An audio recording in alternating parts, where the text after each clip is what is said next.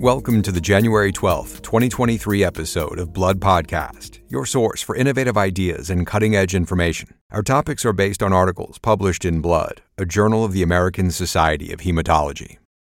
First on today's podcast, new research reveals that the mechanosensory ion channel piezo-1 is the elusive carrier molecule of the ER blood group antigens, thus establishing a new blood group system. Next, we review results of a randomized Phase 3 trial of enasidenib versus conventional treatment in late-stage mutant IDH2 relapsed or refractory AML. Although the primary endpoint of overall survival was not met, investigators say the risk-benefit ratio remains positive. Finally, we'll review a study showing a clinically significant risk of breakthrough COVID-19 infections in patients with B-cell malignancies, despite vaccination and pre-exposure prophylaxis with tixagevimab-silgavimab during the Omicron era. However, hospitalization rates in the study were low, and no deaths were reported.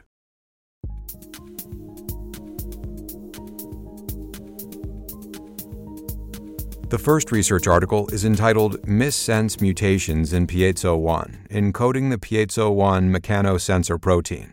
Define the ER red blood cell antigens. And the first author is Vanja Karamadec-Crew of the International Blood Group Reference Laboratory in Bristol, United Kingdom.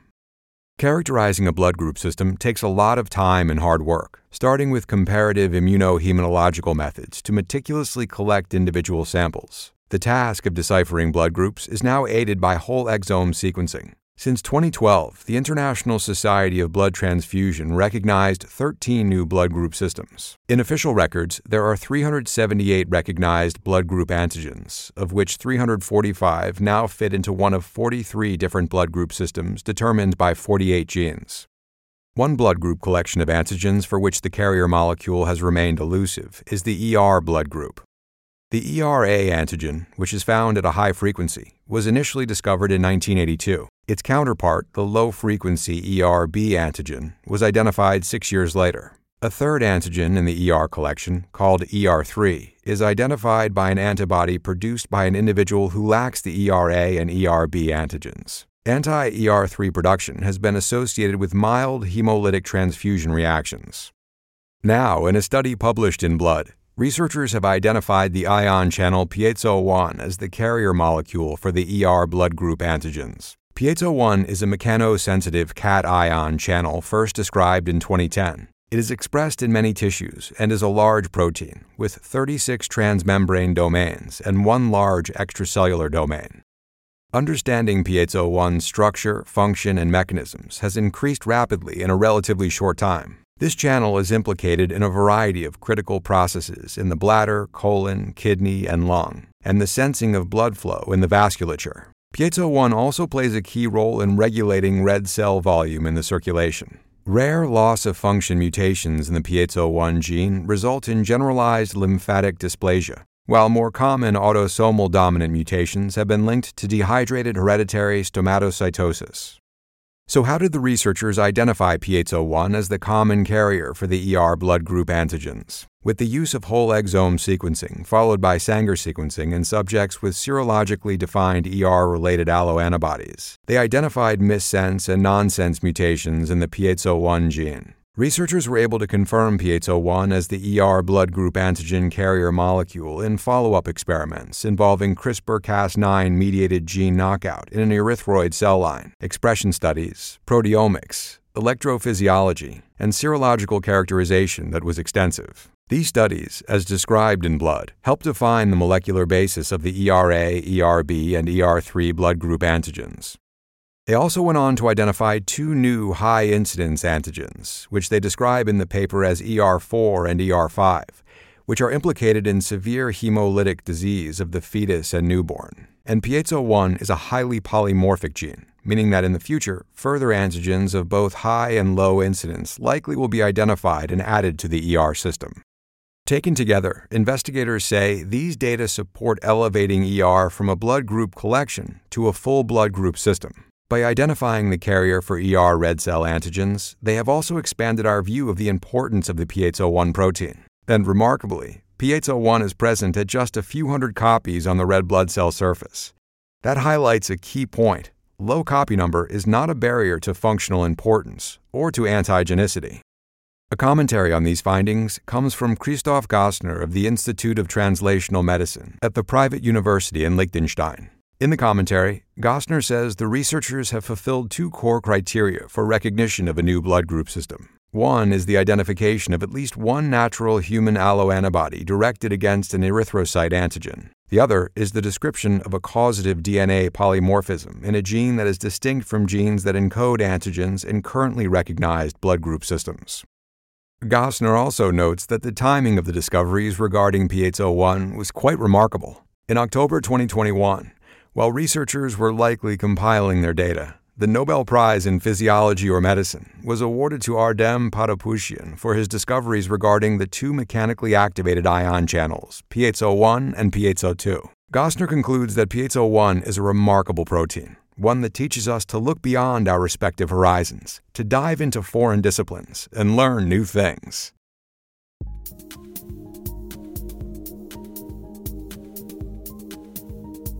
The next research article, entitled Enasidenib versus Conventional Care in Older Patients with Late-Stage Mutant IDH2 Relapsed Refractory AML, a randomized Phase 3 trial, is from Stéphane de Botton of Gustave Roussy in Villejuif, France, and co-authors.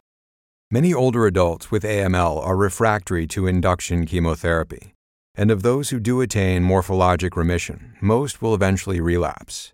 Their prognosis is generally dismal. Options for treatment in this setting include intensive salvage chemotherapy, lower-intensity approaches using cytarabine, azacitidine, or decitabine, and supportive care measures, and in recent years, several targeted therapies have become available. One of the targets is somatic mutations in the isocitrate dehydrogenase 2, or IDH2 gene. These mutations have been reported in 8 to 20% of patients with AML, and exert their leukemogenic effect through the neomorphic production of beta-hydroxyglutarate, an oncometabolite that poisons epigenetic regulators to arrest myeloid differentiation.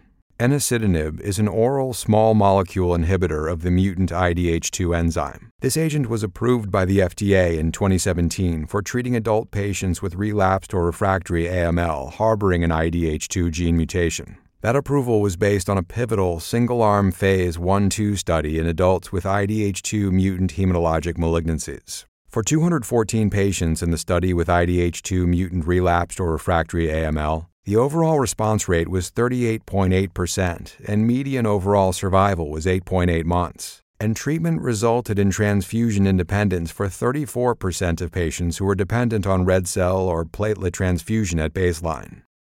De Botton and co-authors therefore undertook an international multi-center randomized Phase 3 trial to determine the efficacy and safety of enasidenib as compared to conventional care in older patients with heavily pre-treated mutant IDH2 relapsed or refractory AML. Patients were randomized in a 1-to-1 ratio to receive oral enasidenib 100 milligrams per day or a pre-selected conventional care regimen, including azacitidine, intermediate-dose cytarabine, low-dose cytarabine, or best supportive care alone. A total of 319 patients were randomized. The median patient age was 71 years, with a range of 60 to 86. About three-quarters had an IDH2 R140 mutation, and two-thirds had adverse risk AML per European Leukemia Net criteria. For the primary endpoint of overall survival, there was no significant difference between the enasidenib and conventional care regimen groups. The median overall survival was 6.5 and 6.3 months in the enasidenib and conventional care arms, respectively. However, the estimated one-year survival rates were 38% for enasidenib versus 26% for the conventional regimens. Furthermore, median event-free survival was significantly different, at 4.9 months in the enasidenib arm versus 2.6 months for conventional treatment. Mean time to treatment failure was likewise significantly different in favor of enasidenib, at 4.9 versus 1.9 months. The rates of overall and complete response also were significantly higher in the enasidenib arm, as were rates of hematologic improvement and transfusion independence. The most common adverse events related to enasidenib treatment included low-grade nausea and vomiting, cytopenias, hyperbilirubinemia, and differentiation syndrome. A commentary on these results was provided by Eitan M. Stein of Memorial Sloan Kettering Cancer Center in New York City. Stein, who was the first author on the pivotal Phase 1-2 study of enasidenib, said the present Phase 3 results were, quote, unexpected, unquote, in terms of the equivalent overall survival between the two arms, especially since other efficacy endpoints favored enasidenib. The answer to the puzzle is in the discontinuation details. Many patients in the conventional care arm of this open-label study dropped out before being treated, or were discontinued due to lack of benefit. Ultimately, about 50% of the patients in the conventional care arm didn't receive a full course of therapy. Thus, the overall survival results of the Phase 3 study are hopelessly confounded, he said, and shouldn't be used to guide clinical practice away from enasidenib. But there's one other question. What is the relevance of the conventional care regimens in 2023? Patients with IDH mutant AML could be especially sensitive to a combination of azacitidine and venetoclax. So perhaps a more useful and practical clinical study design may be to randomize patients with IDH2 mutant relapsed or refractory AML to enasidenib or azacitidine plus venetoclax in a placebo-controlled manner. Thus, Stein concludes, the promise of enasidenib remains alive and in need of further, more definitive exploration.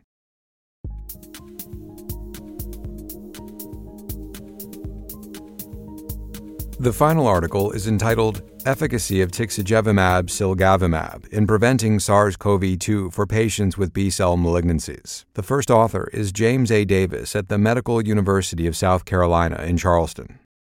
Patients with B-cell malignancies are particularly vulnerable to SARS-CoV-2 infection due to advanced age, use of B-cell depleting therapies, and immunodeficiency. Many do not develop anti-SARS-CoV-2 spike antibodies in response to COVID-19 mRNA vaccines, and mortality rates following COVID-19 infection have been as high as 10%. Tixagevimab-Cilgavimab is a combination of two human monoclonal antibodies sold under the brand name of Evusheld that are targeted at the SARS-CoV-2 spike protein to inhibit viral attachment. Pre-exposure prophylaxis with Tixagevimab-Cilgavimab may decrease the incidence or severity of COVID-19 in high-risk patients. And in December 2021, the Food and Drug Administration granted emergency use authorization of this agent in individuals 12 or older with moderate to severe immunodeficiency. Authorization was based on PROVENT, a Phase 3 study in high-risk unvaccinated adults. The breakthrough COVID-19 infection rate in this study was just 0.5%. However, only 7% of patients in the study had cancer or a cancer history, and just 3% were receiving immunosuppressive therapy. In February 2022, the recommended dose was raised from 150 to 300 milligrams for both monoclonal antibodies Tixagevimab and Cilgavimab, based on data suggesting higher doses would be more effective against Omicron subvariants. The recommended dosing interval remains the same, at every 6 months. At least 2 studies to date looked at use of Tixagevimab and Cilgavimab in patients with hematological malignancies. They showed occurrence of symptomatic COVID-19 in about 4% of patients, though with a follow-up of less than 3 months. The present study was conducted to determine the efficacy and incidence of COVID-19 breakthrough infections in patients with B-cell malignancies receiving Tixagevimab-Cilgavimab in a real-world setting. Investigators retrospectively analyzed medical records from January to August 2022 in patients with chronic lymphocytic leukemia, B-cell lymphoma, multiple myeloma, or B-cell ALL who received pre-exposure prophylaxis.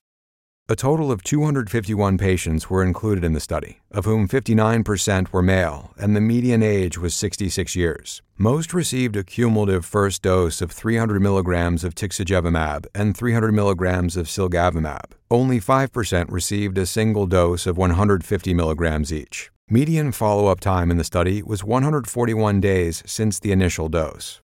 53 patients were tested for IgG spike antibodies. Prior to treatment, 79% of these patients had antibody titers below 264 AU per ml, a level which has previously been reported to provide sufficient protection against SARS-CoV-2 infection in immune-competent individuals. But after receiving the Tixagevimab-Cilgavimab treatment, all 53 patients had antibody titers of at least 264 AU per ml. A key finding is that 11% of patients in the study, or 27 out of 251, experienced a confirmed COVID-19 breakthrough infection at a median of 91 days after receiving Tixagevimab-Cilgavimab treatment. The majority of infections occurred at least 30 days after treatment. Of the infected patients, 63% had received a B-cell depleting therapy in the 3 months prior to infection. 11% were on active therapy with a BTK inhibitor, and 15% had received a bone marrow transplant within 6 months, but were not on immunosuppressive therapy at the time of their infection. About 2/3 of infected patients had received at least 3 or more COVID-19 vaccinations prior to their infection. Most of the infections, 85% or 23 out of 27, occurred between June and August 2022, when the Omicron variant BA.5 was dominant in the local population. 4 patients, or 15%, were hospitalized for severe infections, but there were no deaths reported. In a commentary, Lydia Scarfo of IRCCS Ospedale San Raffaele, Italy, and Antonio Cuneo of the University of Ferrara, Italy, said that the data by Davis and co-investigators add to a growing body of evidence that suggest a dramatic improvement of the outcome of COVID-19 infection in fragile patients. Initial case fatality rates up to 34% had been reported among hospitalized patients with COVID-19 near the beginning of the pandemic. But thanks to vaccination, pre-exposure prophylaxis, and early antiviral treatment, studies including patients with B-cell malignancies are reporting lower rates of hospitalization and lower to no deaths in some cases. However, with an 11% rate of breakthrough COVID-19 infection, it is critical to remain on alert. Scarfo and Cuneo said we must continue to educate patients on infection risks and the importance of a prompt diagnosis to administer the appropriate therapy. And while we have won some battles against COVID-19, we have not yet won the war, as SARS-CoV-2 variants are rapidly changing over time. Furthermore, they said, we must test new prophylactic and therapeutic strategies tailored to protect the most vulnerable patient subgroups. You have been listening to the Blood Podcast. For a list of additional authors, as well as more detailed articles and commentaries on which this podcast is based, please go to bloodjournal.org. Be sure to join us next week for another episode. Thank you for listening.